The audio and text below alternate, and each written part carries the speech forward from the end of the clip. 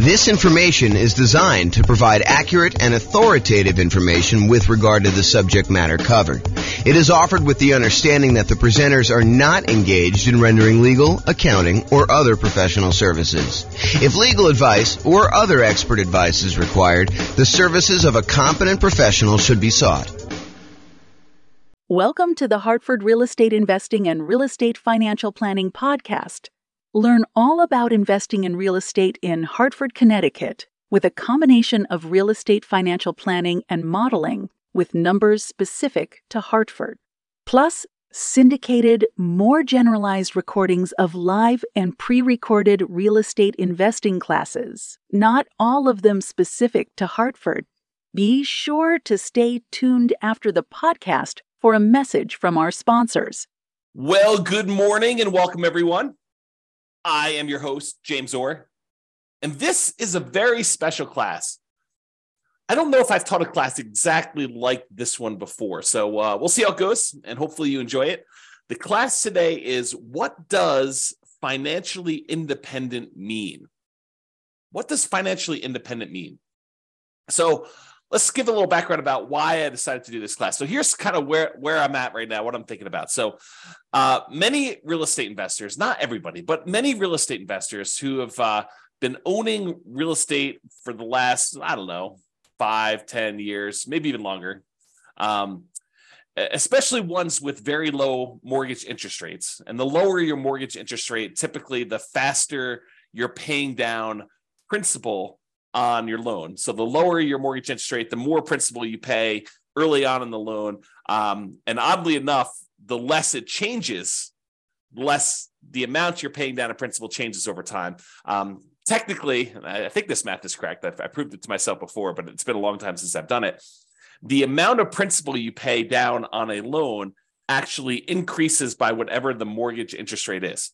So if you think about that, the higher interest rates that we're seeing today, it means that the amount you're paying in principal early on is a little bit lower, but the amount you pay in principal actually increases at whatever that interest rate is. So over time, you pay down a larger and larger amount compared to what you were in the beginning, if that makes any sense. So many real estate investors found themselves kind of in this situation where they're owning real estates with very low mortgage interest rates, which means they're paying down their principal really, really quickly. And we've seen prices go up very rapidly over the last, 10 years or so. So people have seen their equity increase significantly.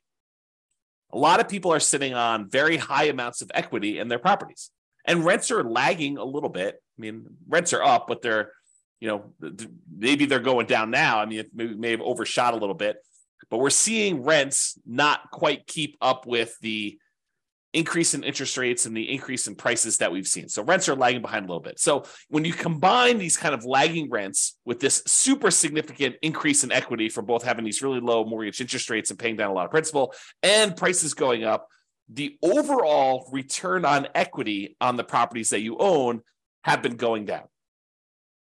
If you think about that, right? Like, your equity in your property has increased so much, and the rent you're getting on it, the cash flow you're getting on it, the appreciation you're getting on it, the debt pay down, the depreciation you're getting on it are all growing, but they're not growing quite as fast as your equity is. So the return you're getting on equity goes down. And this is relatively normal, right? This is not anything new. We've seen this kind of phenomenon before in a normal case, right? Like, the normal situation is property values go up a little bit each year.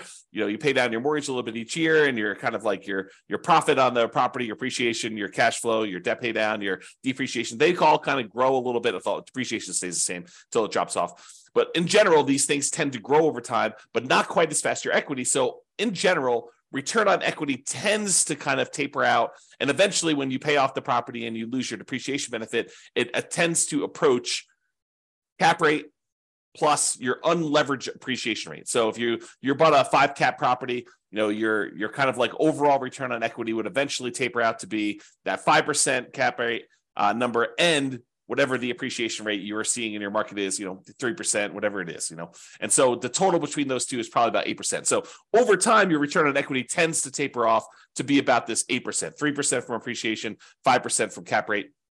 And that's where we typically do. But when you have equity increase very rapidly, this curve drops off very quickly, and you have this much lower overall return on equity, which leads people to wonder, what should I do? I've got all this equity in my properties, and the return on my equity is actually getting lower than what it was when I acquired these properties even a few years ago. Should I go and sell the property? Should I do a cash out refinance on the property? Should I just do a rate and term refinance on the property? Maybe extend out when I'm going to pay this thing off in order to get my payment down a little bit. Even if interest rates are higher, sometimes it works out that it'll be a little bit better doing that. Most cases not, especially when interest rates were whatever they were, 3%, 4%, 5%, and now they're 7%, high 6s, 8%, depending on where you are and what you're buying. Do you get a second mortgage to kind of retain that low interest rate that you have on the mortgage you currently have there? Maybe you go get like a investment property HELOC, home equity line of credit, and you are able to borrow some money on top of that in order to go do it. Or maybe you do nothing. Maybe you decide, hey, I'm not going to do anything with this particular property. And if you do decide to pull cash out, or if you have any extra cash that you're trying to invest somewhere, what should you invest it in? Should you go buy real estate? Well, buying now sure doesn't look like the deals that we had in the last decade or so, where interest rates were at all-time lows. Prices are high, interest rates are high, rents are lagging, making the cash flow on these properties less than amazing. And who wants to give up the cash flow on the property that you do have with these really low interest rates in order to go take on new properties that probably have worse cash flow? So it's kind of like in this really weird situation we're sitting in, where you have, these lagging returns on equity from having all this great appreciation and debt pay down over the last few years. And now you've got nothing really to invest in, which makes you wonder, what should I be doing? I think for a lot of folks, there's fear. What could happen in the future? Am I missing the boat? Do I, can I not acquire any more properties in my plan? I'm a little frustrated with that. There's some uncertainty. Is this the end of it? Did I miss the boat with this nomad thing? Did I miss the boat with buying these rental properties and having these rental properties work? There's doubt. Is this going to be the plan that gets me there? There's lack of clarity. What should I do? Should I go sell these properties? Should I go do a rate and term refi? Should I do a cash out refi? Should I add the second mortgage? Should I do nothing? Should I not buy any more properties? Should I continue to buy properties? And I think to a certain degree, there's a lack of focus. We're thinking about all these different options that we have, and we're thinking, well, maybe I should go look at something new, some type of shiny object. Should I go, speculate in land? Should I go, learn how to buy properties creatively subject to? Because, there's all these low interest rate loans out there. Maybe I should go acquire properties that way. Maybe I should go and do short-term rentals to get my cash flow up on properties. Maybe I should start doing accelerated depreciation or bonus depreciation in order to be able to overcome some of this negative cash flow stuff. Maybe I should do that in order to generate down payments for buying more properties. Like there's all these different options to think about. But then you start thinking, well, maybe I should stick to the plan. Maybe I should go and buy more properties so that I can use the equity I'm seeing in those, even if cash flow isn't amazing, to then go pay off, half of the properties that I keep. Buy 10, sell off 5, pay off the remaining 5. There's that strategy if you want to do that. Or maybe I should take extra cash flow and pay down my mortgage right now. So there's all this sort of like fear, uncertainty, doubt, lack of clarity, lack of focus. And honestly, these decisions are really driven by, what is your desired outcome? What do you really want from this thing? And for most of us, that's ultimately financial independence. And to be even clearer, a lot of times it's usually faster path to financial independence and or a safer path to financial independence, right? Because I think a lot of us, not everybody, but a lot of us will ultimately get to financial independence, even if we don't do anything crazy, anything aggressive, anything, taking action into our own hands and optimizing, right? But I think a lot of folks are like, well, if I can get there 10 years faster and I don't have to work the job that I don't love, or maybe some people love their job, but a lot of people are like the job that I don't love. If I can stop working that 10 years earlier, that's awesome. Or 20 years earlier. Or if I can do it where I have a much higher probability of being successful, because nothing is really guaranteed. There are very few things that are guaranteed. We'll talk about a couple things tonight that are guaranteed, or this morning. I'm in my own world. There are a few things that are guaranteed, but maybe we can make things safer where we have a higher probability of achieving our goals, our financial independence goals. Or if you're already financially independent, I think about my situation. For me, it's more of a margin of safety. we're living at a certain level. And if the investments don't go the way that we hope that they will go, then I might need to make adjustments. Or I will get closer to my line where I'll need to make adjustments. So for me, it's more margin of safety. If the real estate market drops 5, 10, 15, 20, 30%, I might want to think about what that has an impact on me. Or if the stocks that I have, drop X percent, I might think that I want to have a larger cushion or margin of safety there. Or I might want to de-risk myself, look at what my risk profile is right now and where my weak spots are and say, I have a certain amount of risk. What if I de-risk and do other things? Paying off properties as one example, or getting out of stocks is another example. Or maybe I want to do investments such that I can live at a higher standard of living. Let's say right now I'm at a $10,000 a month standard of living, and I want to bump up to $15,000 or $20,000 or $30,000 a month. You can go do those things. So really, the decisions we're making about like this whole situation and where we are, although a lot of us have fear, uncertainty, doubt, lack of clarity, lack of focus, it's really the answers to these questions about what you're trying to do and what you should do in these situations is driven by the outcome that you're looking at. And so that leads into today's class. That's why we're doing today's class. So what is financial independence? As defined by Wikipedia, financial independence is the status of having enough income or wealth sufficient to pay one's living expenses for the rest of one's life without having to be employed or dependent on others. I could take time to break that down. I'm not sure I'm going to take the time to break that down, but like there's this whole thing of each part of that and what it means. Like, for example, like I when I heard this time, I was like, I really latched onto this idea of dependent on others. Well, does that mean if you have rental property and you still are managing that yourself, are you dependent on others? Maybe, probably. Are you relying on a property manager to manage your properties? Maybe, probably. So, even if you start thinking about it and breaking it down that way, the definition starts getting a little bit wacky for a lot of folks. So I'd like to back up, and instead of going in on, focusing in on each of those little areas and doing stuff, I think the general idea is that, you've got enough assets that it is bringing in income where you don't have to work your job anymore, right? That's more of a vague sort of thing. Or you can choose not to work your job. Because some of us, we decide, like after I took sabbatical, what year was that? 2021? I think I started my sabbatical in 2021, it's 2023 right now. And I decided, I was not going to do any work anymore. And I got really bored, which is why I'm doing these things now. I don't think I am suited for not doing much of anything all day or just playing video games all day.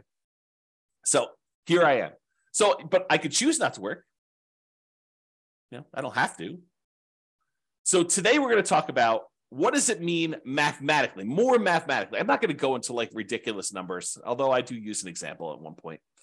But I'm going to give you more of a framework in terms of math about what it means to be financially independent. And specifically, I'll focus on some real estate investor stuff because I think that's more my audience, right? And does it look different for real estate investors than an investor in stocks, bonds, and other asset classes? And I do think it does, which we'll talk about. So we'll discuss that plus a lot more. Whoops. Okay, so how do I define financial independence more in mathematical terms? Like, yeah, it's great if you have assets that kind of produce things where you don't have to work anymore. Yeah, that's the Wikipedia sort of definition there. But what does that actually mean? So for me, it means when the following, and I'll give you a list of what it means here, exceeds your personal expenses. So I break it down into three major groups. I have passive income, I have cash flow from rental properties, and then I have other invested assets times the safe withdrawal rate. So I'll break down what each one means. We'll go into some detail, and I'll go off on some tangents because apparently you guys like tangents when I go off on this. So I will do some of that. All right, first of all, let's talk about passive income. So passive income, I really break down into three sources. It's possible there's another one I've forgotten about in here, or that someone will say, "But James, what about this?" And feel free to kind of chime in if you're listening to the recording after the fact. You can kind of post a comment or send me an email. So passive income really comes from, in my opinion, three things. Number one is Social Security. So a lot of us are working for a period of time, we're contributing to Social Security, and at some point in the future, provided the Social Security system doesn't fall apart and we don't get any money, which I don't think is going to happen, but who knows? I can't predict the future. So Social Security, we put money in and we get a certain amount of dollars back at some point in the future. Maybe it's $1,000, $2,000, $3,000. a month, $5,000. I don't even know what the cap is for Social Security, but you'll get a certain amount of Social Security coming in, and that can help offset expenses you might have in retirement. Usually this doesn't start until I think 62 or 67. I think there's some ones where at 62, it starts at a certain number, and then 67, it goes up to a certain thing. And if you delay it, you get some more. So, if you really are focusing on the Social Security thing, you're probably on the wrong webinar. But you should probably go find out more about that in detail. And honestly, if I'm going to do a thing on Social Security, I would have to do research and do it, because I definitely don't know it from memory. Okay. So passive income Social Security is one of them. Passive income from pensions is another, which is similar to Social Security. In some jobs, you actually have a pension where you're contributing a certain amount of money for your paycheck. It goes into this centralized fund. And I'm oversimplifying all this stuff, right? I'm not an expert on pensions or Social Security or annuities, which is the next one. So pensions, you're kind of contributing from a certain job that you put money into a pension. The pension invests that money and they pay out a certain thing when you retire, and you get that thing. What's interesting about pensions, and specifically, is maybe they're not small enough, but they're small enough in my mind where I have to think about the kind of black box versus detail model. And the black box versus detail model works like this. Sometimes it's helpful to simplify something down to a black box. For example, annuities as a black box would be, I put $100,000 into a black box and it pops out, $2,500 per year until I die. That's the black box. But what's happening inside the black box? Well, inside the black box is an insurance company. And the insurance company for an annuity, basically takes the $100,000 lump sum that you gave them, and they take that and they invest in things, stock markets, bonds, whatever they're investing in.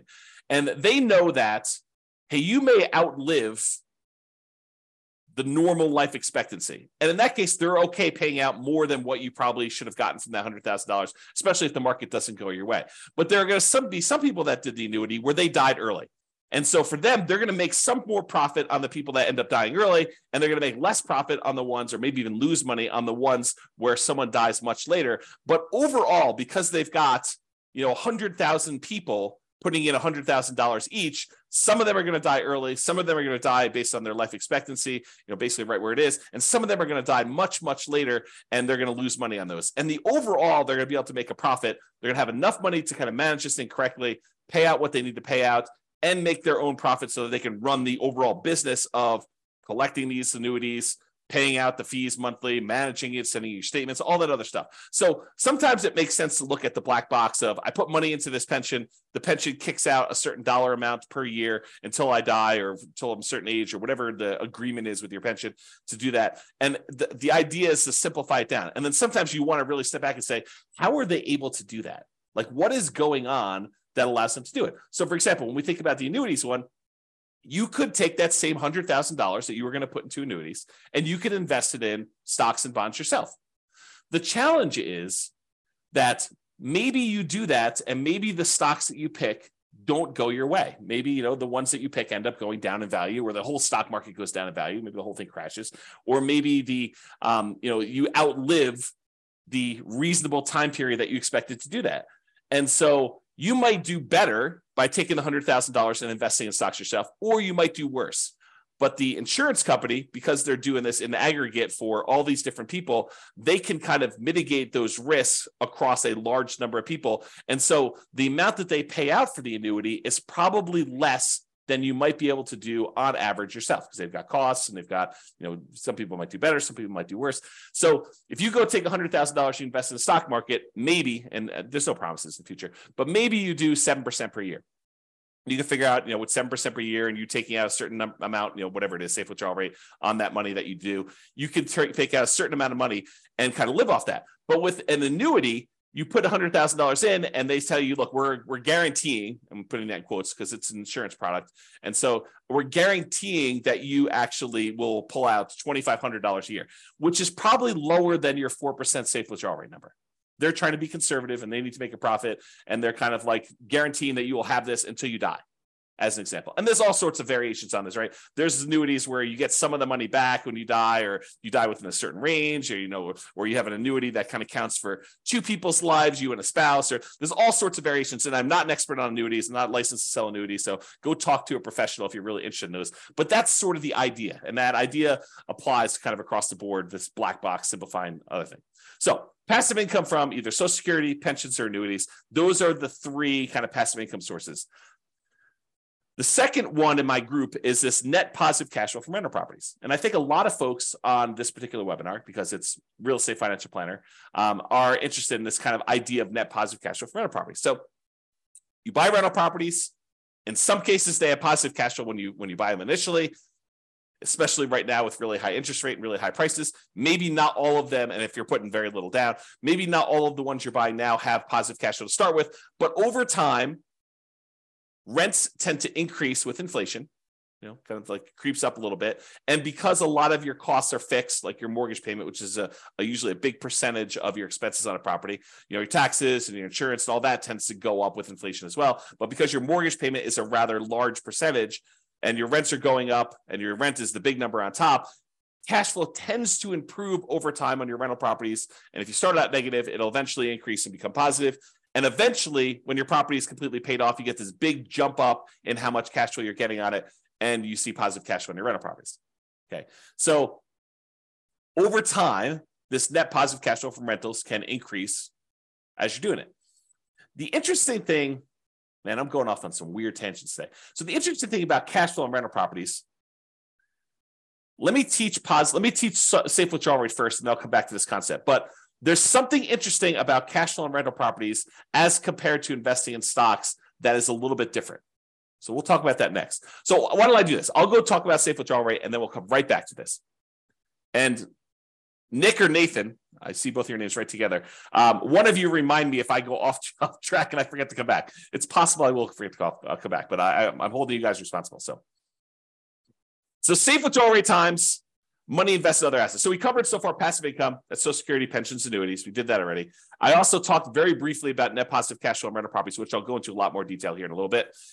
Safe withdrawal rate money, safe withdrawal rate times money invested in other assets like bonds. So the third source of being financially independent is, let's say over time, you kind of put in whatever it is, $500 a month, and you invest that in stocks or bonds or something else like, I don't know, crypto, or not that I suggest you do crypto, but you get the idea. You can invest in something else. And then that money grows by investing in these other assets. And you can, when you're ready to be financially independent, say, okay, I've got $1 million saved up. What is a reasonable amount of money that I can take out from this $1 million each year where I am not super likely to have this go down to zero in my lifetime? And so what that is called is a safe withdrawal rate. And there's a Trinity study, and the guy who came up with it, Benjamin, who kind of formulated some math around this concept as to what a number is and what, if you're really likely to run out of money using that number. The oversimplified version is, a lot of people call this the 4% rule. They'll say, I can safely, and I'm using that in quotes, I can safely withdraw 4% of the balance I have at the very start each year, and I am not likely to run out of money investing in stocks and bonds with certain splits over a 30-year time horizon. That's what basically the Trinity study talks about, is they did a whole bunch of math on it and they determined that. So if you have $1 million and you have a 4% safe withdrawal rate, that means you could take out $40,000 per year in year one. And the way that they modeled it is they said, okay, you can increase that $40,000 by whatever inflation is each year. So $40,000 in year one, 40,000 plus, you'll call it 3% for inflation, although inflation right now is higher than that. But 40,000 plus 3% in year two, and so on and so forth until you either run out of money or you die. So that's the thought process behind the safe withdrawal rate. But what's interesting about the safe withdrawal rate, and you guys don't need to remind me because I'm going right there now with this cash flow from rental properties for a safe withdrawal rate. So what's interesting about the safe withdrawal rate is, we just talked about it. If you start with $1 million, you're getting $40,000 a year, 4% safe withdrawal rate out of your money. And depending on what the stock market does, in some years, you may only be taking part of what the stock market grew. So if the stock market grew 10% in that year, you made $100,000 on your $1 million investment, and you're only pulling out $40,000. In that case, you would never run out of money. If it did that every year, you wouldn't run out of money. You'd make $100,000 each year, you'd pull out $40,000, and actually it would compound, so it would grow more than that. But the idea is that you're always taking out less than it grew. But unfortunately, the stock market does not 100% of the time grow every year. Sometimes the market goes down. So imagine for a minute, you started with $1 million. You took out 40,000, you took out 40, let's do it this way. You started with $1 million At the end of the year, you're going to take out your money. The stock market went down to $900,000. It declined by 10% that year. And then you took out $40,000.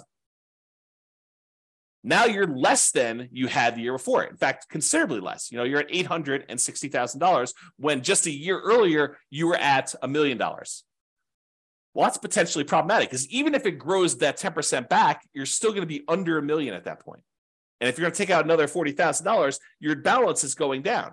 So some years the stock market will go up and you'll be fine. You'll take out less than what the stock market made. Some years the stock market will go down and you'll still take out money, which is potentially problematic, which is how you could potentially run out of money using this safe withdrawal rate thing. And why when they ran all their modeling and they said, okay, look, depending on when you started, the historical stock market data, in X percent of the time, whatever it is, 90% of the time, you have more money than you started. In 5% of the time, you actually ran out of money and you didn't have enough to do it. So you can look at these numbers and see what happens, and no one knows the future, so you can't guarantee that that's what's going to happen.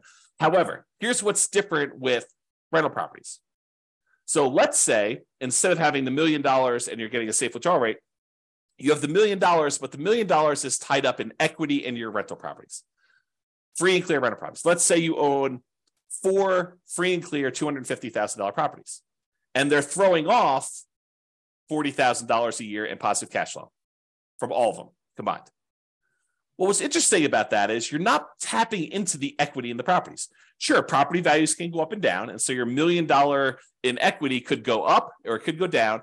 But really what's happening is that cash flow is being thrown off. You're not tapping into the equity or the principal, another way of thinking about it, in the rental properties.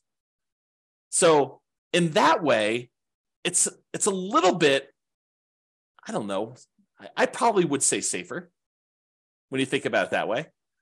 But there are some weird things that can happen even with that. So for example, let's say you've got this $40,000 a year coming in from your cash flow on your $1 million worth of equity in your rental properties.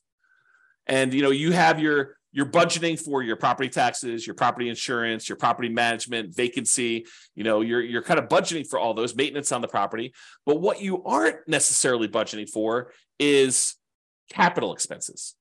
You're not setting aside enough money so that when your $10,000 roof goes out in your property, that you have enough money set aside for a $10,000 roof. Your maintenance budget, you've included things like carpet and paint and, maybe replacing some appliances over time and, kind of like fixing some flooring in the kitchen and, maybe some, touch-up paint here and there outside. Like you're not really budgeting for a roof.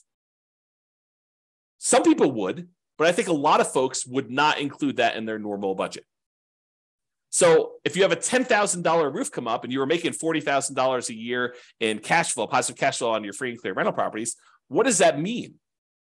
Well, you could go and get like a home equity line of credit on these free and clear rental properties. Maybe you do on one property where you say, okay, it's worth $250. What's 70% of $250? What is that?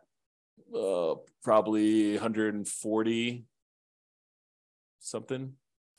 I don't know, whatever the math works out to be. So you take 70% or 75% of the $250,000, you get a home equity line of credit on that. And what you do with that one is you say, okay, look, if I have a capital expense like a roof, I could go ahead and put the $10,000 on the home equity line of credit. I've got a little bit of debt on that, and I've got to pay off that debt over time, but it allows me to make those payments on that debt over a period of time instead of having to say, I made $40,000 a year on this particular property, and now this next year, I'm only going to be able to make $30,000 because I needed to pay $10,000 for the roof. That could be hurtful for you if you're using this to live on. Instead, you could say, okay, I'm going to get $40,000 a year. I'm going to put this HELOC on this property, and I got to make payments on it, so I'm going to reduce it, but I'm not going to reduce it by the full $10K. And then maybe rents go up over time, and you're able to kind of, pay that down a little bit faster, or maybe you let it grow over time. You pay off a little bit of it, whatever the minimum is, but overall that's kind of like growing every time you have a new roof on a property. And so your cash flow is kind of being diluted a little bit, but it's being offset by rents going up. It's kind of like just that thought process, right? Okay. So what I talked about is how I define financial independence. So I've got some other stuff to cover here, but it's good for you to understand this baseline. So really it's income from passive income, Social Security, pensions, annuities. And I hope you guys understand what those are basically enough. I'm not asking you to be experts at them, but the idea of how they work and what they are. Net positive cash flow from rental properties, which we talked about. And this idea of a safe withdrawal rate times money you have invested in other assets like stocks and bonds. Ideally, you have all of this plus some margin of safety so that if you have a roof, as an example, when you're living on your positive cash flow from your rental properties, you can absorb that roof thing.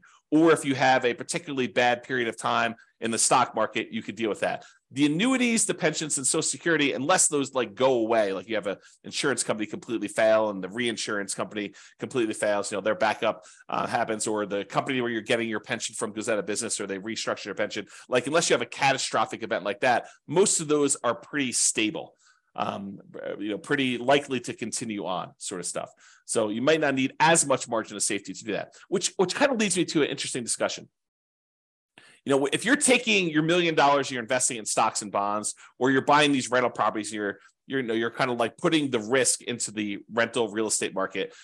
Those are two different risks, right? Like you're investing your money in the risk of a rental property and the rental market doing well and rents kind of being where they are and all that stuff. And the other one, you're expecting, companies that you've invested money in to kind of continue to perform and do what they need to do so that you can kind of pull that money out. When you buy like an annuity, you are putting that risk off on someone else. So you're paying a premium for that, but you're putting that risk off on someone else. So if you're like a scaredy cat, you got a big yellow streak down your back and you're like, I don't like any of this risk stuff.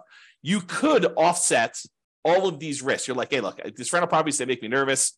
I want to get out of them. You could use them temporarily and then take that money, sell off your rental properties, and then buy like an annuity as an example. Not that I'm recommending you do this, but you could, use your rental properties to acquire them over time, deal with that risk for a period of time, and then say, look, now that I'm retired, I don't want any risk. I want to de-risk completely. I'm going to take all the proceeds from that and I'm going to buy an annuity as an example. Or maybe you're like, look, I've got all this risk and all this overhead and management and all these rental properties. They've done really, really well for me while I'm growing it. But now I'm at a point where I want to retire and I don't want to put in all this effort. I want to convert to a much more passive, less work, less oversight type of model. I don't want to manage a property manager anymore. I'm going to take the proceeds from my rental properties after I pay, real estate commissions and capital gains taxes and depreciation recapture and, your closing costs, like all the expenses on it. You take the net you get after you walk away and you take that money and you invest in stocks and bonds or whatever you want to do, and then live off safe withdrawal rate if you prefer that type of risk to the real estate risk, and do that. So just things to be thinking about as you do this. And one of the reasons why we're having this discussion is you are going to want to choose at some point which of these areas you want to focus in on and achieve financial independence from. So I think the choice is, once you decide, okay, look, here's my plan. I'm going to buy rental properties. I'm going to acquire more than I need. Then I'm going to sell part of them and pay off the other ones. And I'm going to have free and clear rentals. That's your plan. Work your plan. Or I'm going to take all these rental properties, and at some point, because I'm not going to want to be property managing when I'm 80 years old, or managing my property manager when I'm 80 years old, I want to take this money and I want to invest in stocks or bonds or annuities or whatever. Okay. So that's the idea behind it. Any questions? I know I've been going off on a lot of tangents. That was the intent of this class. That's why I said it's not been one quite like this. No questions? You guys are quiet. So I really do like this quote for this, because I think it characterizes a lot. I see this a lot. When I was doing a lot of real estate investor classes weekly, and I have people coming to class, I would hear this in different versions of this. I would kind of hear this story. So the Cheshire Cat in the book Alice in Wonderland, I'll kind of read you the page. This is a quote from the book. So the quote is, "Would you tell me, please, which way I ought to go from here?" That's just, Alice asking the Cheshire Cat. The cat replies, "That depends a good deal on where you want to go to," said the cat. "I don't much care where," said Alice. "Then it doesn't matter which way you go," said the cat. "So long as I get somewhere," Alice added as an explanation. "Oh, you're sure to do that," said the cat, if you only walk long enough." So really, the way I think about this is, should you go do fix and flips? Should you go do land speculation? Should you go do short-term rentals? Should you go buy more rental property? Should you invest in stocks? Should you go buy crypto? Should you short crypto? Should you, go trade commodities? Should you go get 2 jobs? Should you work a side hustle? Like, all of these are questions, and should you do those are sort of like Alice asking, could you tell me which way I should go from here? If you don't know where you're headed, if you don't know where you ultimately want to be, then it doesn't matter. because you'll get there. But if you do want to specifically achieve the goal of achieving financial independence, of being financially independent using free and clear rental properties, then you have a lot of clarity on what you should be doing. If you have a mental goal of, okay, I want to use rental properties to eventually sell off to then convert everything into stocks and bonds and live off of a safe withdrawal rate, then you have clarity on what you should be doing. Okay, so that's sort of the thinking behind this. What you need to be financially independent is your ultimate destination. So if you think about that in terms of what you need is really your budget at that period of time, right? I like to think about it, and I'll show you a spreadsheet here in a second, which you can go download. I really like to think about this as you have 3 different versions of your budget. There's your budget right now, like what your current living expenses are, what your savings rate is, what you're spending on all these different aspects of, your personal expenses. I think that's your budget right now. But I think there's if I could live the ultimate lifestyle, the ultimate retirement plan that I want to live at my full level, fully retired, fully funded retirement plan, that's what I would call your ideal target monthly income retirement or ideal income in retirement, what some people might call Fat FIRE. FIRE is financial independence, retire early, for those that don't know. But Fat FIRE is sort of like you're living your ideal retirement lifestyle. And I do think there's one in the middle. And I like to refer to that one as your minimum target monthly income retirement, or your lean FIRE is another way of kind of saying that. Or another way of saying it is like if poop hit the fan at my job, and I was like, I just can't work here anymore. What's like the minimum you would need to live a life where you don't technically have to work anymore? You could choose to do some additional work to kind of supplement, increase your lifestyle, whatever it is. But like, what's the absolute minimum? And I think, in my opinion, and I'll show you some ways to do this, but I think you should have a budget for today. I think you should have the budget for if poop hit the fan and I really needed to stop working, what's the minimum? Like I don't have HBO Max and Prime and Netflix. I only have one.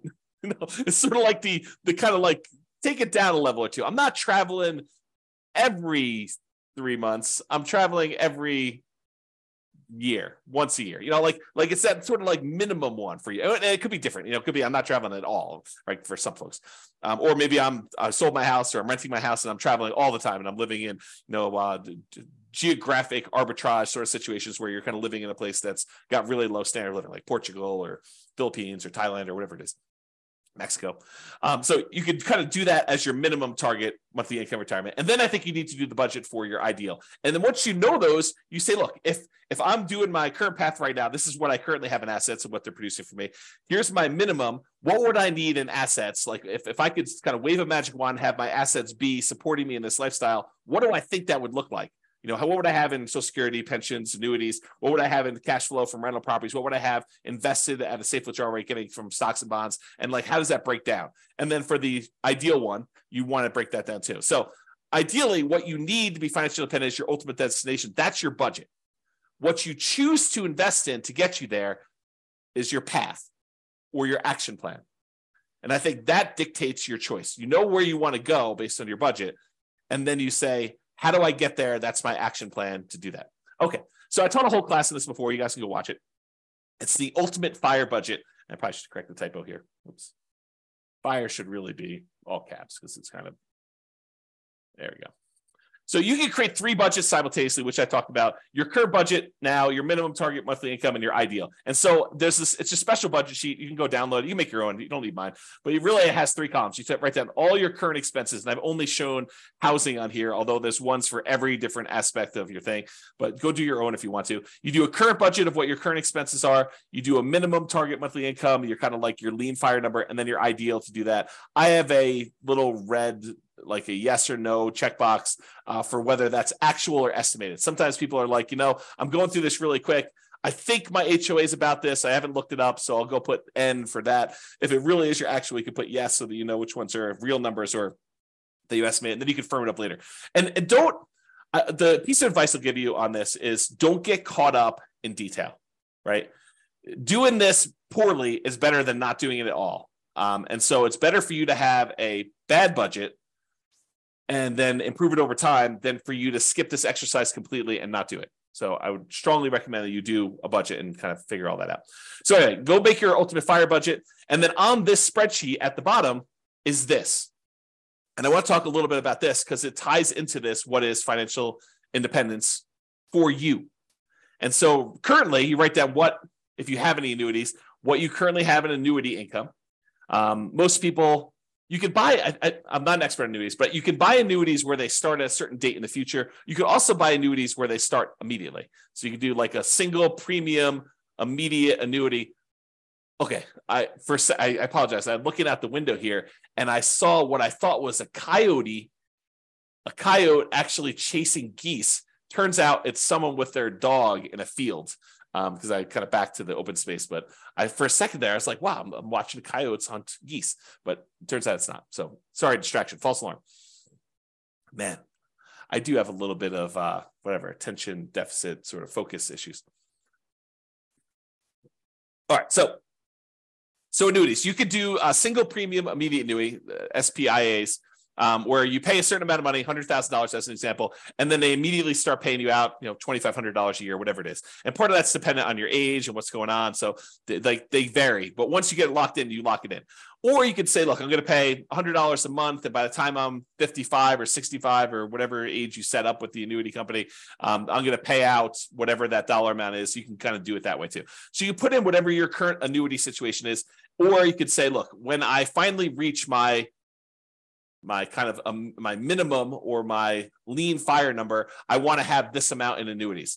And some people would think, I want my like baseline expenses covered by something where it is completely de-risked, right? Like it's like as safe as it can be, which is sort of an annuity sort of product where you're putting the risk on someone else's insurance company to handle that. So you might say, look, I really want to have, I don't know, $1,000 or $2,000 a month or not a month. Oh, maybe it is a month in annuity type income. And so you want to put a little bit of money into here to do that. Some people will be like, I want to have all of it in real estate. It's up to you. It's your choice. And then if you want to have annuities for ideal, you put it in there. Social Security, you estimate, look, if I stopped working right now, this is what it would be. If I stopped working when I think I'm going to be at this lean fire number, that's what my Social Security will be at that point. And realize that it might not actually kick in until age 62 or whatever it is there. Or my ideal number says that if I work all the way till I'm, whatever your ideal fire sort of number is, your kind of fat fire number, that's what Social Security will be for me. So you can kind of plug in what these numbers are. Or you could say, look, I don't believe that Social Security will be there for me. I'm going to put zeros in here for all that. If I get extras, that will be my margin of safety. That will be my bonus. So you can think of it that way too. If you got a pension, great. Same idea. Just plug in your pension numbers for those. Now, here's the net rental cash flow one. And this, I think, is interesting because let me kind of describe it this way. Right now, you might be making, I don't know, net $500 a month on your rental properties because, maybe a couple of them have negative cash flow and maybe a couple of them have positive cash flow. And so the net after all of them is 500. But realize when you own rental properties, this kind of rent tends to increase over time. And so you have to look at a couple different things. You have to look at, what it is right now, what it will likely be when you're sort of in the future. And you can kind of guess at that or kind of do some really rough line estimates. If you have access to the Real Estate Financial Planner software, you can put it in your numbers and see what it is at any point in time because we do all that modeling for you. But if you don't, just kind of estimate and say, this is where it is. However, if you're thinking to yourself, at some point in the future, when I'm at my ideal or maybe when I'm at my minimum, what I want to do is I want to have free and clear rental properties. Here's the way to think about that. Your cash flow on a free and clear property that doesn't have a mortgage, rental property, is net operating income. So if you calculate net operating income, you take your gross potential income, subtract that vacancy, you got your gross operating income, subtract out your operating expenses, your taxes, your insurance, your maintenance, your property management, your HOA fees, any landlord paid utilities, like all those things, you subtract out all those. And what you're left over with after you subtract those out is net operating income. Net operating income is the income your rental property produces, excluding, not including at all, any financing charges. So if you think about it, if you want to find out what your rental properties will ultimately produce when they're paid off free and clear, it is your net operating income on all those properties. So if you made a little spreadsheet and says, okay, here's the 6 rental properties I have. I'm probably selling these 2 off at some point because they're kind of like not ones I'd want to hold in my portfolio long term. Because I think sometimes we buy properties for strange reasons, because this one cash flow is really great, or I had this before I got married and so I converted it to a rental, but it's kind of a weird property. It shouldn't really even be a rental property. It's sort of like one I just happen to have. And so maybe I want to get rid of that one, or maybe that's the best one and I'm going to keep that, all these different reasons for selling and not selling. But maybe you decide, hey, look, I've got these 6 rental properties. These 2 I'm going to get rid of. So ultimately, I will have these 4 free and clear when I'm hit my kind of like retirement number. And so you want to look at what your net operating income number is on those 4, if they were completely paid off, and how much that would contribute toward you being financially independent. So you got to put those numbers in here in the spreadsheet. Or maybe you say to yourself, look, I've got these 6 rental properties. What I ultimately would like to do is I'd like to sell all 6 and trade them up to one big apartment building. And here's what I think, if I sold them all, 5 years in the future, and I paid all the real estate commissions, closing costs, capital gains taxes, or maybe you're not going to pay capital gains, maybe you're going to do 1031, and the depreciation recapture, maybe you're going to pay that, or maybe you're going to do 1031 and defer those. And I take that money and then I roll it into a 25% down or 30% down apartment building, and I think I can get it at a X cash on cash return. You got to do these calculations to see it. Then this is what I might be getting on trading up and re-leveraging up into this apartment building. And you got to go look at your numbers and see exactly what that would be and when it might be to kind of plan for this, to figure it out. So you just kind of put in your net rental cash flow on there for doing that. Okay.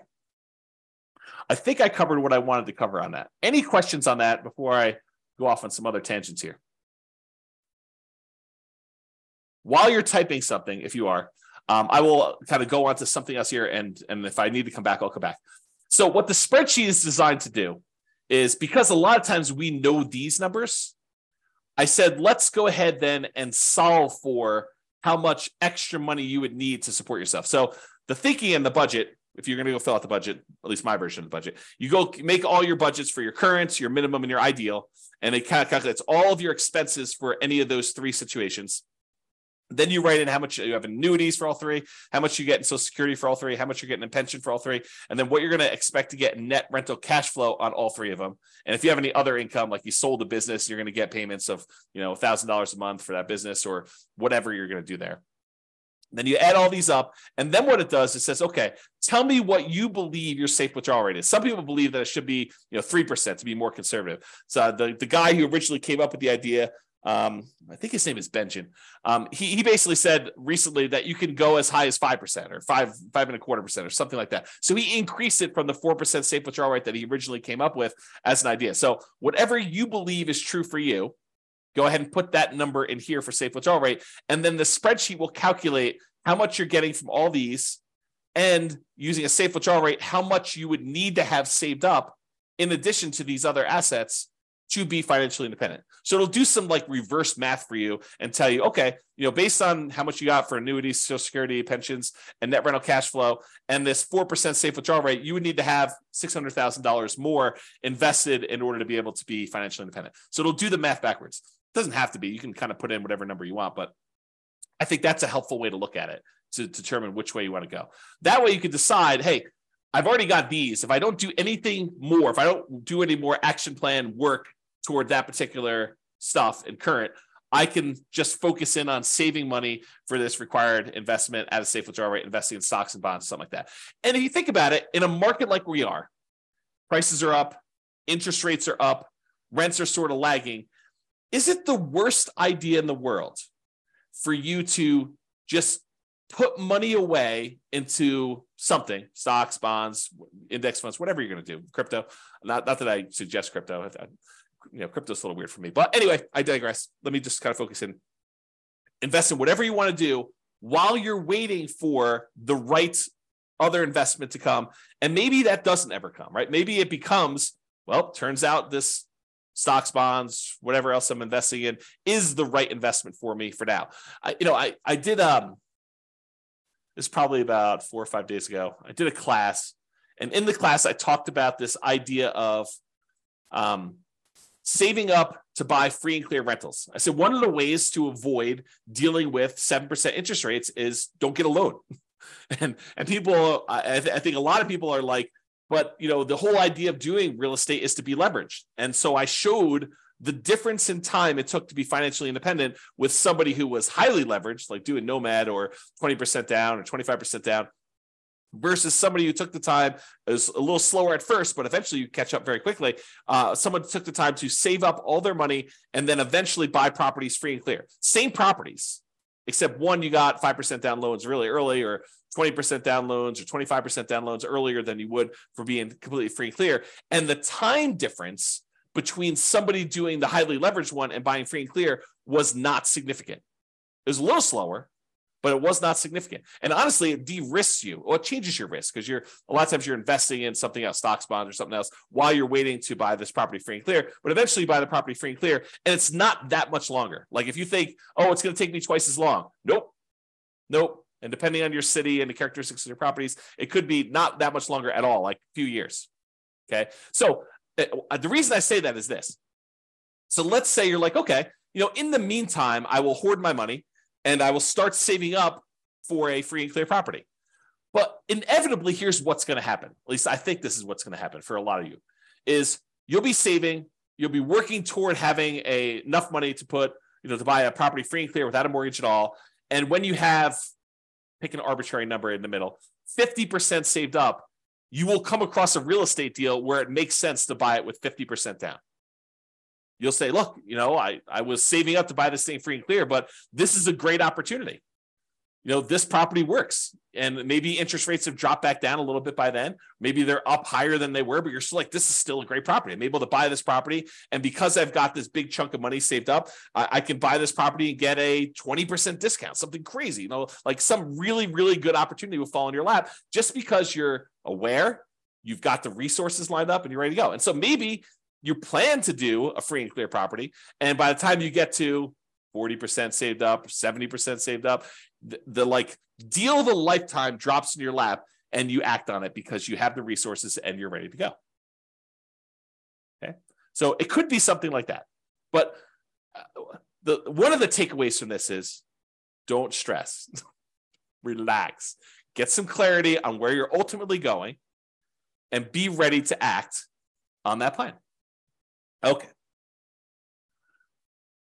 This is what I was talking about. Get clarity on what financial independence means to you. So when you are financially independent, what do you want it to look like? Do you want X dollars used in the purchase of annuities producing Y dollars per year per month? Like is your plan to have annuities, and like how much will you be setting aside to buy those annuities, and how much will you be getting per month or per year from those? What is the amount of money you're getting from pension from your job? Maybe zero. Or maybe it's money if you have a pension with your job. What's the amount of money you have coming in from Social Security? Like, what will that offset, and how much more will you need beyond that? And then cash flow from rentals. Do you want a certain number of free and clear rental properties producing Y dollars per month? And again, look at net operating income to determine what that will be, and will that be enough to support you? If you look, hey, look, I've got 4 rental properties now. If these were paid off right now, they would produce for me, $6,000 per month. Is that enough for you to be financially independent? You need to do your budget and see, right? You need to do your budget and determine if $6,000 a month, if my properties were free and clear, would that be enough for me? And then maybe you decide, hey, if these were free and clear, it would get me to be financially independent. Maybe I should take that money and actually start paying down the mortgages. Or maybe you should take that money, invest in stocks or bonds or whatever it is, get a slightly higher return. And when you have enough as a big lump sum, take that and pay off a mortgage in full. Because you don't really get any cash flow benefit by paying a little bit more down on your mortgage, right? You're basically making $200 a month in positive cash flow, and you owe $200,000 on it. If you go pay $1,000 and reduce that $200,000 mortgage down to $199,000, it doesn't improve your cash flow at all in the short term. Your cash flow is still going to be that $200 a month. You pay down another $1,000 and go down to $198,000 that you owe. It doesn't improve your cash flow at all. So it doesn't have any short-term effects. Really, the only impact it has is you pay a little bit less interest on that mortgage. And if your mortgages are old mortgages where they're at 3, 4, 5%, you are literally earning 3, 4, 5% on that extra $1,000 that you used to pay down the mortgage. You're not getting any more return than that. Now, if you have a 7% mortgage that you just got and you pay down an extra $1,000 on that mortgage, guess what the return on that is? 7%. that becomes super interesting. It kind of now dictates which mortgages we should pay off to kind of do this. And there's some weird exceptions, right? Because if you're down to like the last $50,000 on a mortgage and that mortgage payment was $2,000 a month, it looks really different. Although this is not mathematically correct, it looks really different if you pay off $50,000 on that mortgage and you free up $2,000 a month or about $24,000 a year in extra cash flow, right? If you owed you owned a mortgage for a long period of time, you owe $50,000 left on it, and the mortgage payment is $2,000 a month. When you pay that mortgage off, when you finally pay off that $50,000, your cash flow immediately improves by $24,000 a year, $2,000 a month. Even though technically you're only getting a return of whatever the interest rate is, now that the mortgage is paid off, your cash flow immediately improves by that $2,000 a month because you don't need to make that mortgage payment anymore.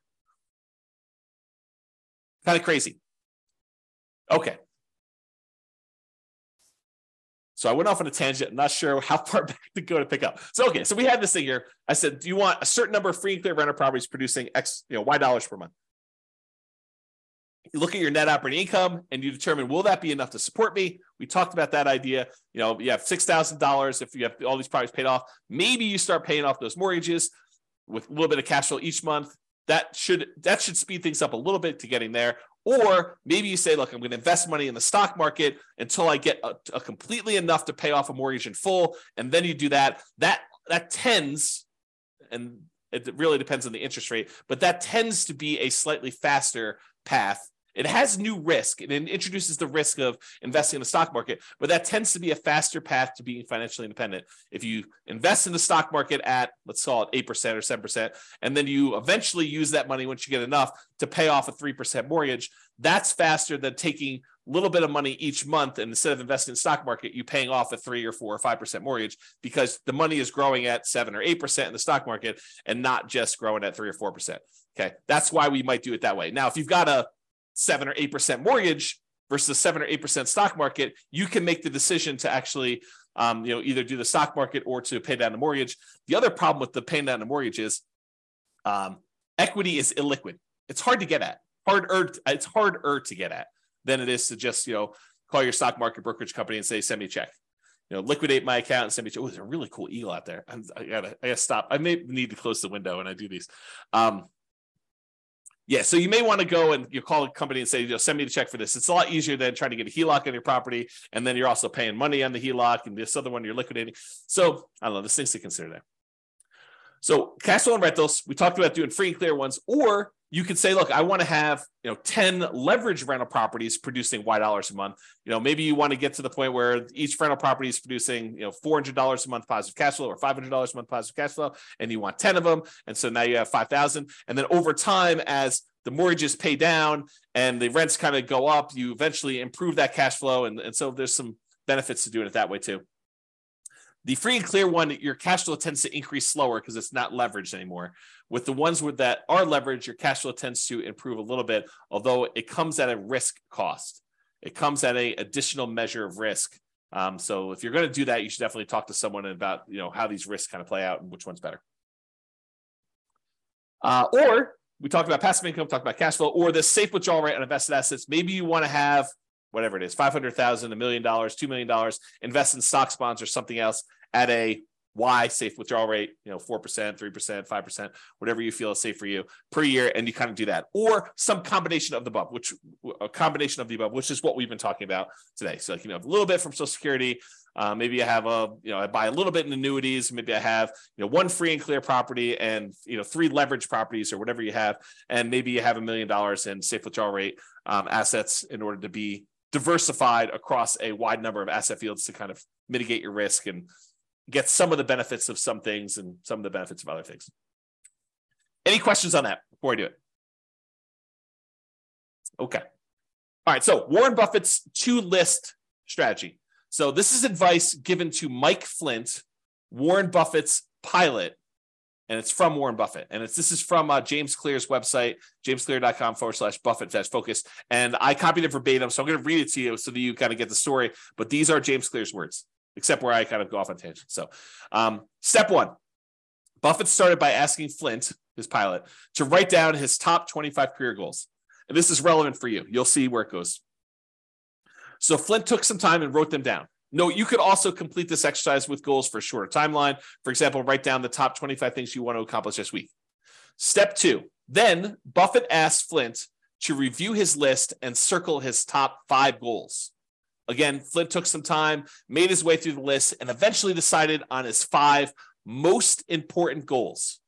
Now, note, if you're following along at home, pause right now and do these first 2 steps before moving on to step 3. This is James Clear talking right now.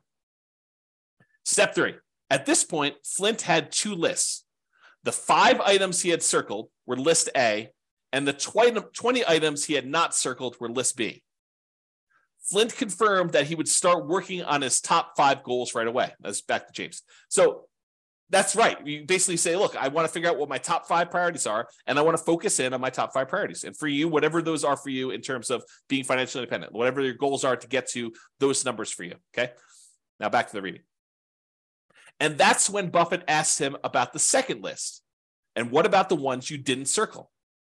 Flint replied, well, the top 5 are my primary focus, but the other 20 come in a close second. They're still important, so I'll work on those intermittently as I see fit. They are not as urgent, but I plan to give them a dedicated effort. And it's back to me now. And so you think to yourself, yeah, that's great, right? Like he's going to focus on the top 5. And, if he can easily knock out number 7 on the list or kind of put a little time in because it happens to be convenient to do number 7 right now, that's great, right? Not so fast as we continue reading. To which Buffett replied, no, you've got it wrong, Mike. Everything you didn't circle just became your avoid at all cost list. No matter what, these things get no attention from you until you've succeeded with your top 5. The thinking is, I'm done reading. The thinking is we tend to think of these other 20 things, these shiny objects, as those seem pretty important. I mean, they're not like my most important things. They're sort of like should I flip land, or should I, go do a fix and flip, or, should I go think about buying properties creatively? I mean, if that's your top 5, great, go do it. But if that's like your number 7, or I want to think about maybe doing this other little thing that might be a distraction, but it seems kind of important to do right now, no, those are the ones you have to ignore. You really need to focus in on just the top ones. Don't mess around with the other stuff at all. So here's Warren Buffett's advice applied. I'm also currently reading, got to make another typo. Oops. Okay. Currently reading another book called Algorithms to Live By, The Computer Science of Human Decisions by Brian Christian and Tom Griffiths. So in that book, they're discussing this optimal strategy for exploring new things and exploiting things you already know about. And there's a lot of research and computer science sort of stuff about how to optimize for this and how people think about these problems and what the solutions are. And I can't do justice to the whole book because there's entire chapters about this idea and stuff. But I'll kind of summarize something that I think is germane to what we're talking about. There's an argument to be made that if you've got a good strategy and someone has done a bunch of math to show you which strategies and optimizations will get you to financial independence fastest. I mean, that's kind of what I've been creating the software and doing, and with the least risk. Then perhaps you should avoid all these other weird things and consider kind of the shiny objects as part of that second list that Buffett talks about, the kind of 20, the avoid at all cost list, and just focus in on the ones that will get you to financial independence fastest and with the least amount of risk. Once you decide what that needs to look like for you, focus in on achieving those with that stuff, okay? And avoid this kind of exploring new things stuff because it's really a distraction. And a lot of times you won't know how to weight that. You won't know if that is a better choice for you because it'll be brand new for you, and you won't have the nuance and expertise and subtlety of understanding all the pros and cons and where the kind of weird faults and stuff are. I mean, this to be true. Think about it for yourself. Prove it to yourself, okay? All right, so I want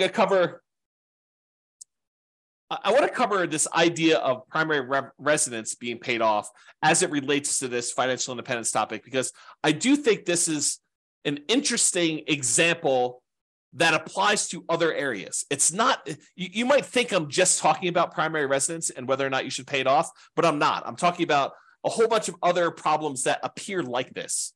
Okay, so let's talk about this. So, should I pay my primary residence off?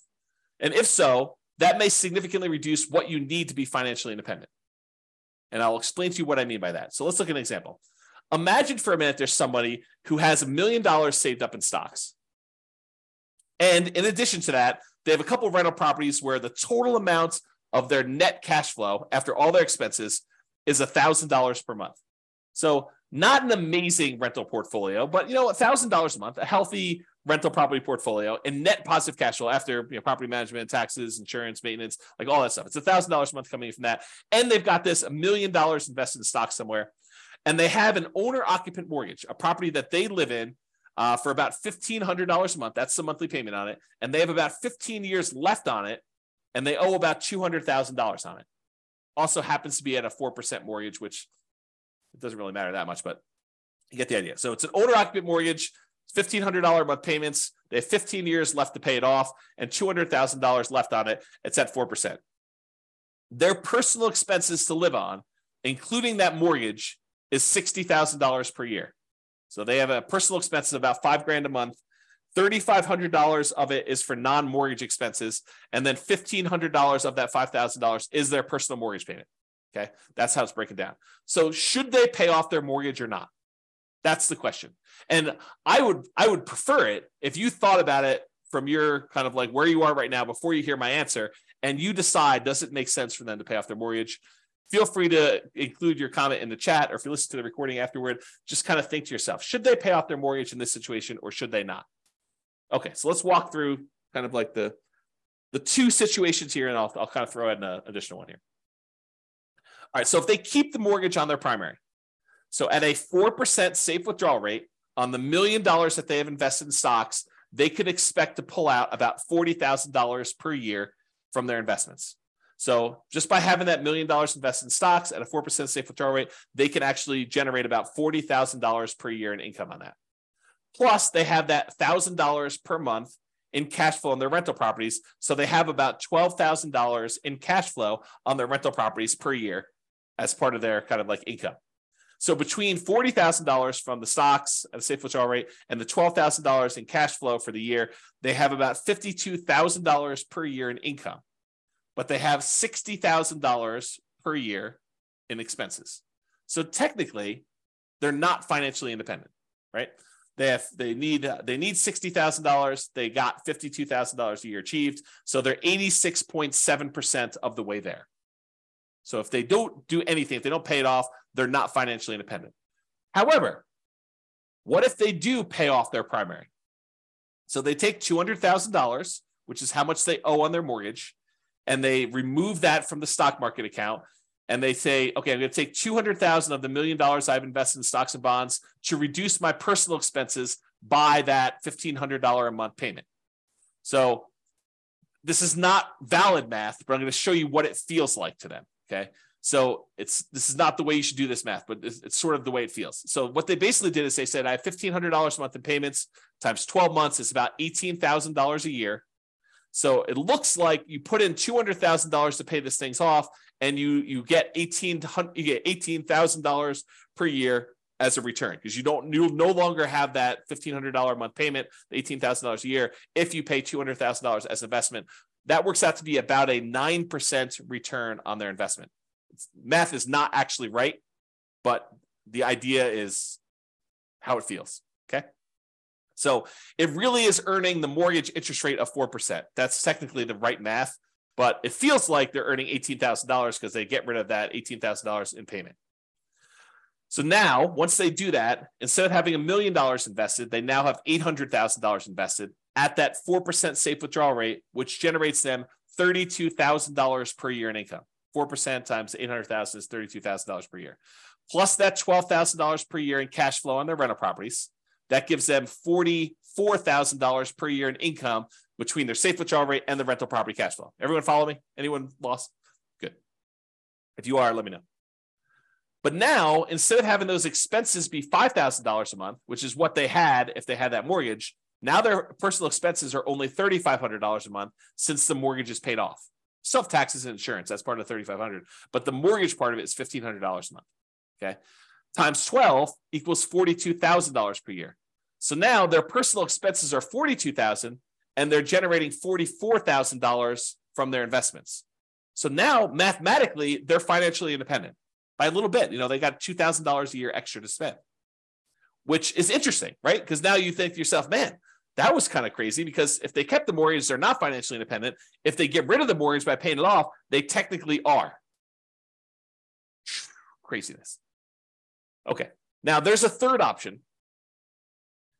They could choose to not pay off the primary residence, keep the $200,000 invested, but just pretend, just arbitrarily, I am financially independent, even though mathematically you don't meet the definition, right? We're financially independent. We're not going to work anymore. They would be withdrawing higher than their 4% safe withdrawal rate from that $1 million, right? Because they're short.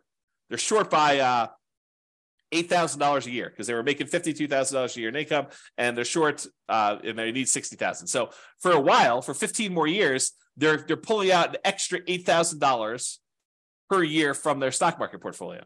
So they would be withdrawing higher than that 4% safe withdrawal rate. Okay.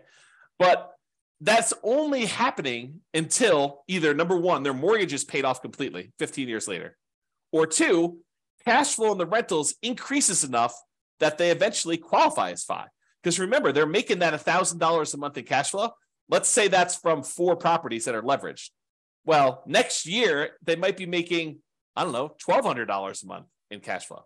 And the next year, they might be making $1,400 a month. And the next year, they might be making $1,600 a month. So eventually, you get to the point where the extra money coming in from rents kind of creeping up slowly over time on the rental properties, and the expenses creeping up, but not quite as fast. That extra cash flow that they're getting will eventually cover that $1,500 a month mortgage. It may take a while, but they could do something like that, where you sort of I've been calling this chillaxing into retirement. I used to call it coast fire, but someone else used coast fire to mean, when you have enough money that if you don't add any more, then eventually you become financially independent if you just kind of work your job and spend all your money.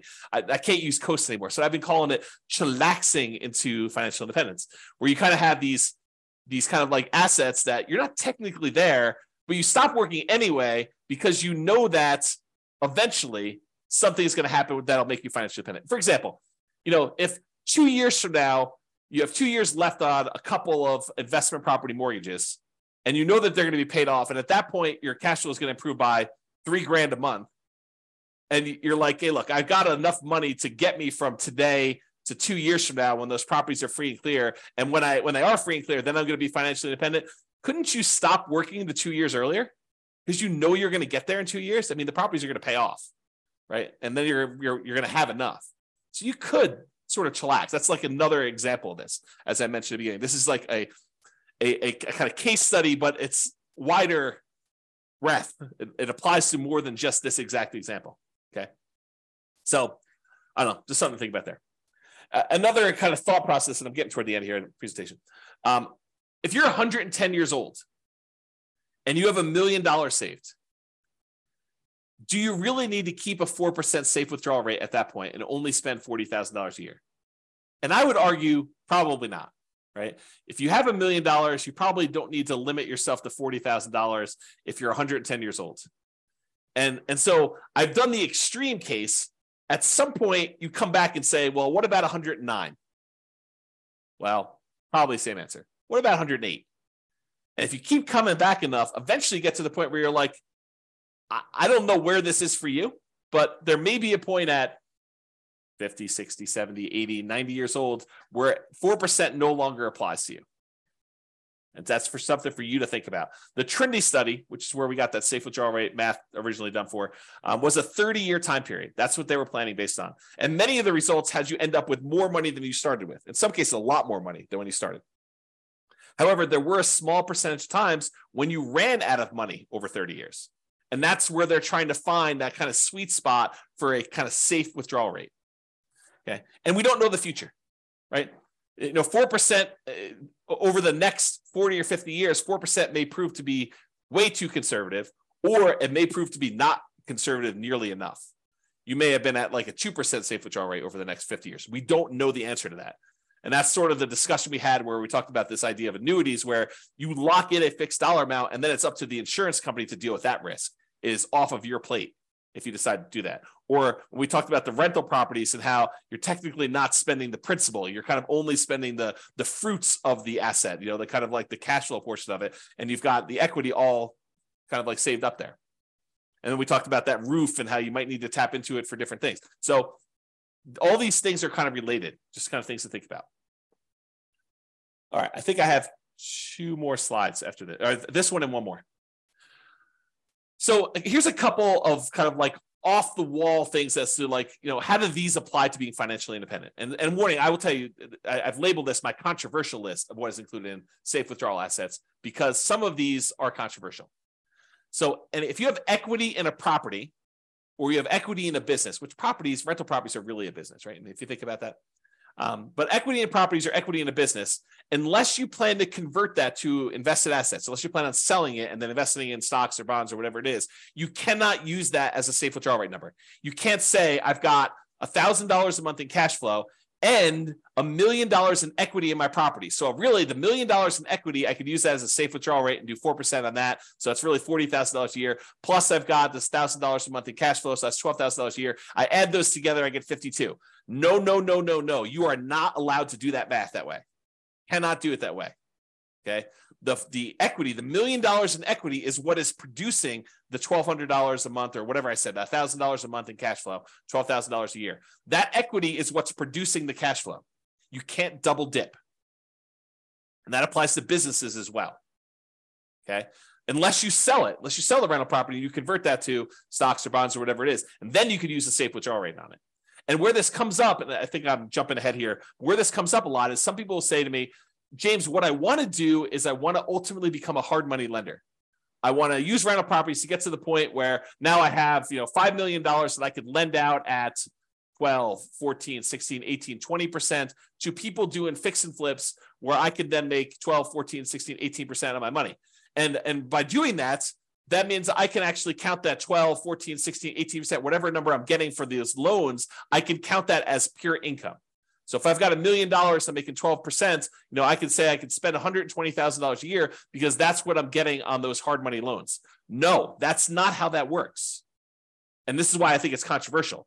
I think that you say, I've got this $1 million that I'm loaning out at 12% or 14% or 16%. You still do a 4% safe withdrawal rate on that $1 million. It doesn't matter that you're earning 12, 14, 16, 18% on that money. You really need to use the 4% safe withdrawal rate. It's as if you invested that $1 million in stocks and the stock market did 12, 14, 16, 18% over those next couple of years. It's the same idea. We're still only using the 4% safe withdrawal rate on that. Okay? All right, continue on. Equity in properties or business. You could use true cash flow to determine whether you're financially independent. True cash flow includes cash flow plus depreciation, cash flow from depreciation. So the tax benefits of owning the rental properties too, you could combine those. It's less conservative to do it that way. I think it's a legitimate way to do it though, because you have to think about that as a real benefit. It's not just it's not that doesn't exist.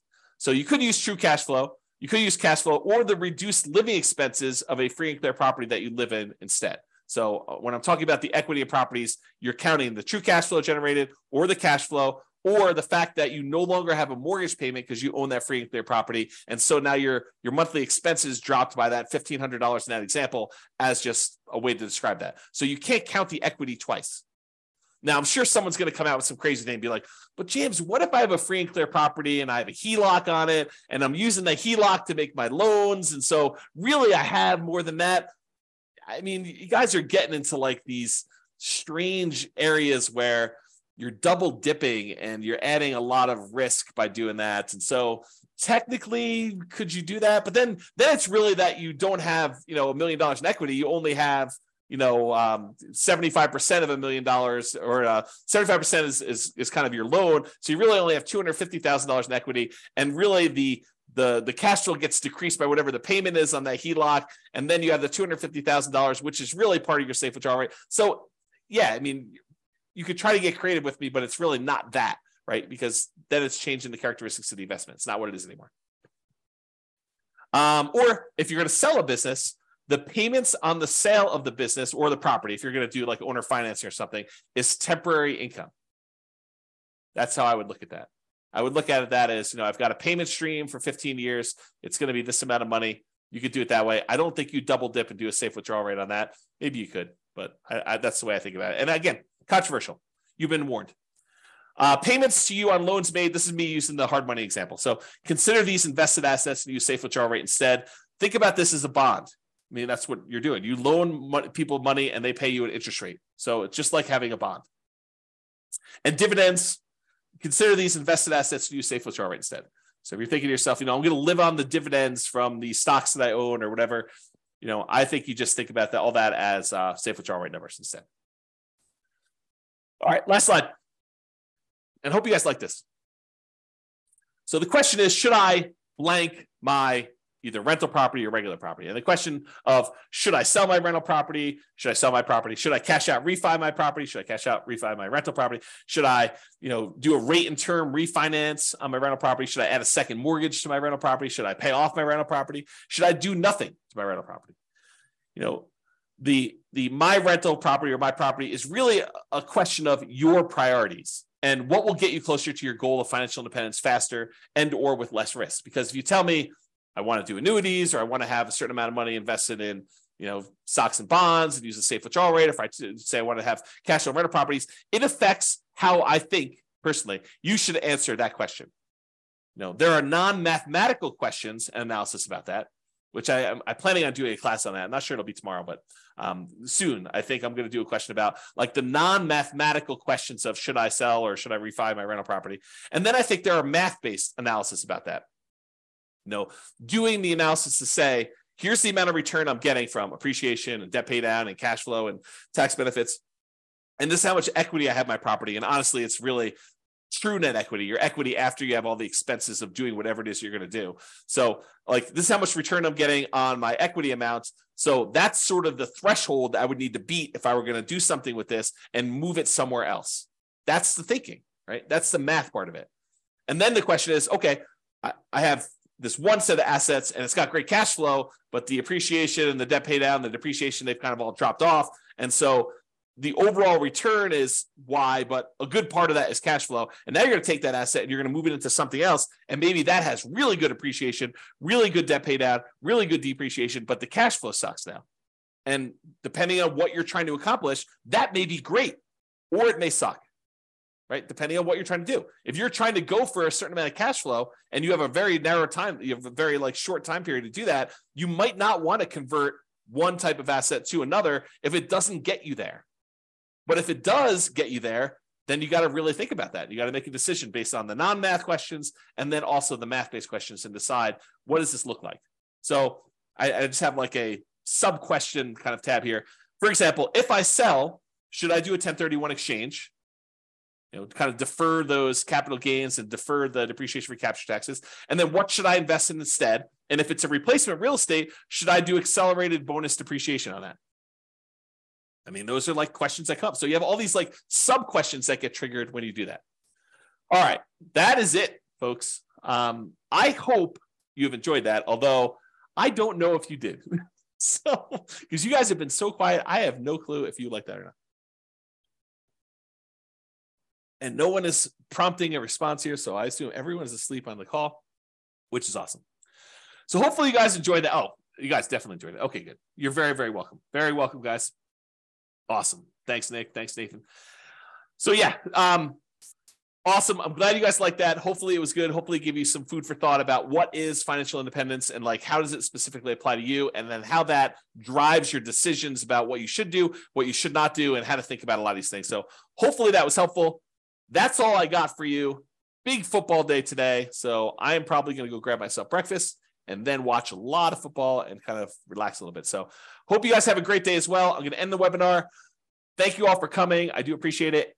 Bye-bye for now. With home prices up, mortgage interest rates up, and rents up, but not quite enough to counteract the higher prices and interest rates, cash flow on rental properties in Hartford is harder than ever. Book a call with the Real Estate Financial Planner to apply our proprietary 88 strategies to improve cash flow on your rentals. See the show notes for a link to schedule your call and improve your cash flow today. If you're a real estate agent, lender, or professional in Hartford that wants to help our real estate investor listeners, consider reaching out to learn about collaboration opportunities with this podcast. We'd love to add more value to our listeners by having you assist our investors buy, sell, and finance their real estate investments. See the show notes to schedule a call to discuss collaboration opportunities.